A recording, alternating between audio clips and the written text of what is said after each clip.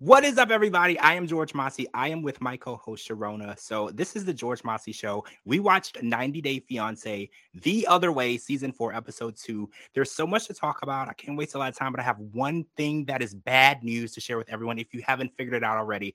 Next week is the Super Bowl. If you didn't want to watch the Super Bowl, you have to because 90 Day Fiance, The Other Way will not be on. But Rihanna is singing at the halftime show, so that might work for you. So let's talk about Danielle and Johan, right? So we watched them, and Johan has decided to give this round to Danielle. He said that we can revisit this later at a later date because if we're not doing well and we're not prosperous and successful here in the DR, we will go to the United States. And you guys know, in order to be successful and rich in the DR, you probably have to be like a politician or a drug dealer. It's really difficult to make a lot of money there.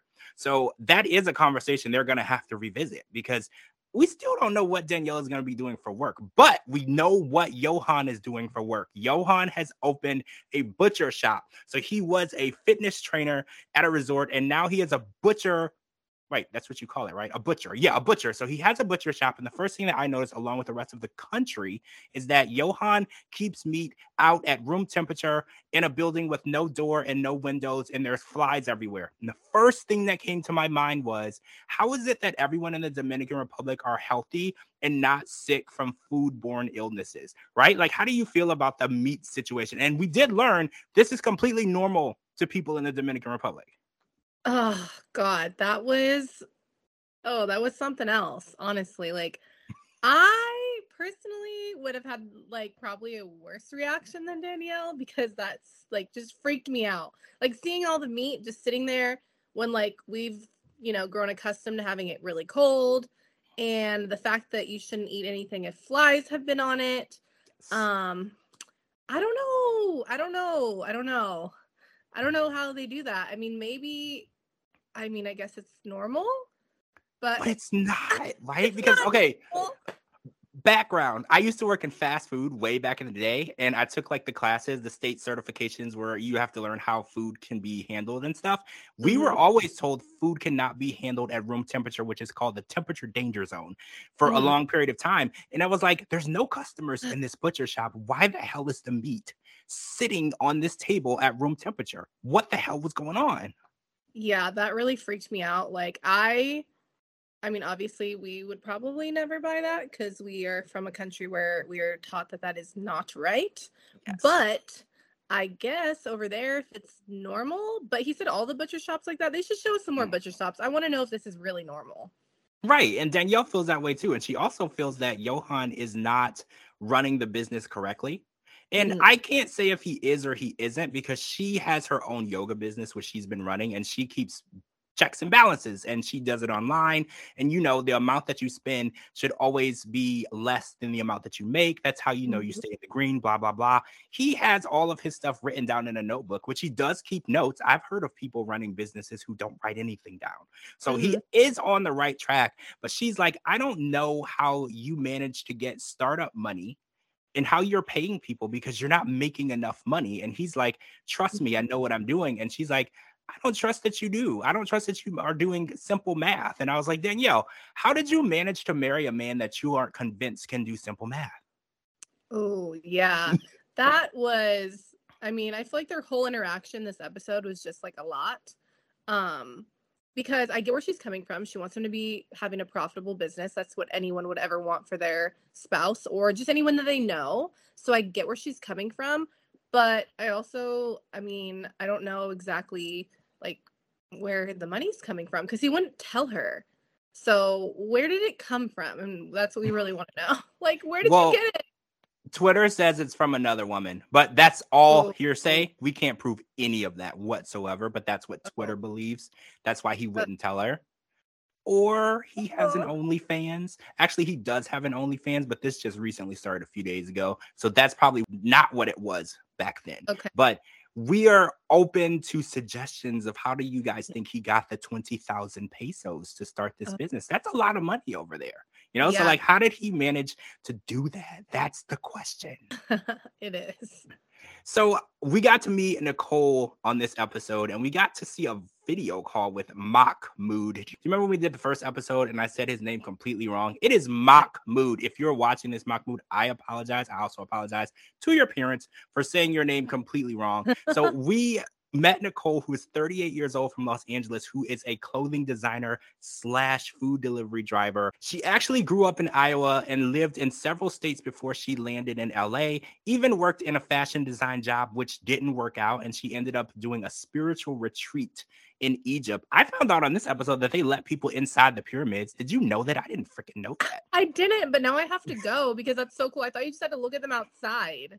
Every picture I've ever seen was on the outside. So I'm assuming that you can't take pictures on the inside because I would like to know what they look like. So I'm jealous and now I want to go to Egypt. I'm just not going to come back married like Nicole did, because she actually met him in a fabric store and decided that their first interaction was enough for her to spend the entire day with him the next day. And actually, when he met, he said, "You should stay here and be my wife." And then within a week later, after she had gotten back to Los Angeles, he asked her to marry him again. And then 7 days from that, she was on an airplane back to Egypt to marry him. They're literally married. That was like mind-blowing for me. And then 11 months into the marriage, she decided that they wanted to separate and she came back to the US.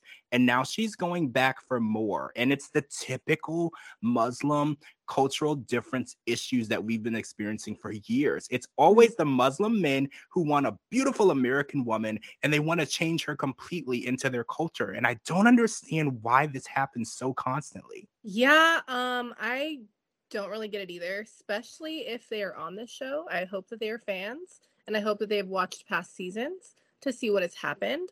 And then just looking at the cultures, like, I mean, if you're going to marry someone from a different culture, you should probably just do your research, especially if you're going to go over there, you're going to live there. And if they want you to live that lifestyle, if you're not with them, I mean, you should just really know what you're getting into. Like, come on, anyone that's going to be in a relationship with someone that's in a different country and has different ethics and everything, you need to know that, because it's just going to make your relationship so much harder. I mean, look at them. They already started to get divorced, but now they're getting back together, but they're still fighting about the same issues. Nothing has been resolved whatsoever. And like you said, they're still fighting. Nothing has been resolved. And even her friends are like, you told us that y'all were separated. It's been so long since we've heard his name or since you've been there. She had been going back and forth 6 times. And then she finally called it quits and stopped. Or that could have to do with COVID. She didn't really specify why she stopped going back and forth, but there were issues. But I'm worried that she's going back with no resolution, because when she gets there, it's going to be the same thing. He's going to want her to change the way she dresses, because in their culture, women are not allowed to express themselves in literally any way. You literally can't even see their hair, which is crazy because she's an LA girl. And you know the things that LA girls do, they get their hair done, their nails done, and they dress sexy. So the idea for her, who creates clothes, fashion is her life, to go over there and give all of that up for this guy. I'm not saying that he's not worth it, but it's like, why would you want to go through that? I don't understand. And I know that they're married, but I know that their issues are great. So it's like, what makes her think going back this time, which is going to be like the third time, is going to be any different? And the fact that she canceled his visa. I mean, come on. I mean, I don't know how that works exactly. Like, if she canceled his visa, does that mean that they can't reapply for it later on? I mean, I think she just stopped the paperwork process so she could go back and reapply. She just stopped the processing of it. Okay, but yeah, I think that they have so much to work on, and that sometimes getting married right away, and however long it was, is not a really good idea. You should probably get to know the person a little better, especially if you already have so many cultural differences. Google the cultures and where they are. And I can't say that she didn't understand, because she was physically there. She saw what was going on. But a tourist versus a resident is always different, you know, because when we visit places and stuff, we get to do things that residents don't, and we get to enjoy things that residents don't, because we're tourists. We get to leave. We're not going to be there. So I'm super worried about her, because we saw a preview coming up where she was crying and she's homesick and she misses everything about her life. And she's an LA girl. LA girls are very strong, very independent, very intelligent. So the idea that she's going to give up her creativity for a man is kind of scary. Yeah, I could never do that. If someone told me that I had to stop tattooing or something to be with them, I'd be like, I'm out. I can't do this. I would die if I couldn't do something that I love. Like, I don't know what she's going to do. All right, so I want to talk about Isabel. We got to know Isabel a little bit. We got to know Gabe last week. So Isabel let us know that she is a mother of two. Her daughter, Sarah, who is a dancer, and then her son, Miguel, who's 11 years old, Sarah, 16. And she is a single mom who is very close with her family there in Colombia. And everything about Gabe, she loves. And she was actually caught off guard when she found out because, okay, she did something that I approve of 150,000%. She checked out Gabe on social media before the relationship proceeded. I approve this message. All ladies, all women in the world, everyone, check out people online before you let them in your house or you go anywhere alone with them. This is the best way to get to know someone. And this actually gave her the information that she didn't have. She found out about Gabe's trans journey because he documented it on his social media. So when he actually sent that text message where she said she was okay with it, she and her daughter, Sarah, had already figured that out. They had already checked it out. And I think that is so smart. Isabel is very intelligent. Don't ever date anyone or do anything with anyone. Don't even get in the car with them unless you've seen an Instagram, a Facebook, a TikTok, something showing that they're not an axe murderer, right? Yes, exactly. Because you never know. I mean, I can respect people that don't have social media. I get that. But I mean, I still need a background check, like at least something. Yeah, you got to know something. Where did this person come from? Did they just fall out of the sky one day? So exactly. I have a main concern because Isabel told us that her father is very conservative. And actually, Sarah co-signed. She was like, my worry is grandpa. And when he finds out about Gabe being trans, is he going to accept it? Now, here, I'm going back to where I started last week. Nobody's business is Gabe's business, right? Gabe's business is none of your business. And I feel like he does want to tell her family because he's marrying her and he wants to be welcomed into the family. But again, I personally believe transgender status is between you and whoever is in a relationship with you or who you want to share it with. And I feel like the idea that the reaction could be negative, I don't want them to know. Is that selfish? I just want them to stay out of it. They love each other. They accept Gabe for who he is, which is a man. So why go any further and jeopardize that? Yeah, I feel the same way, especially since like her daughter accepts it. Her daughter's perfectly fine with it. I mean, I thought it was really cool that she wants to tell her son, but I mean, he is very young, so I don't know how well he's going to understand. Right. But telling her parents when they're already very conservative, but they already like him, is that going to, and then she even said it can make her feel like she's being pulled away from her family.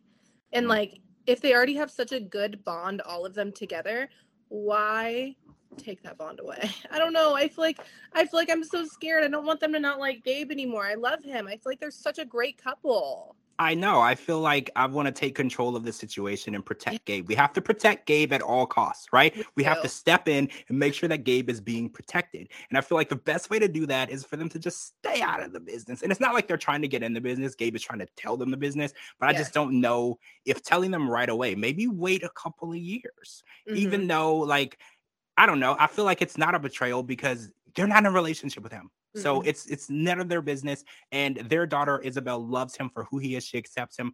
Her children accept him.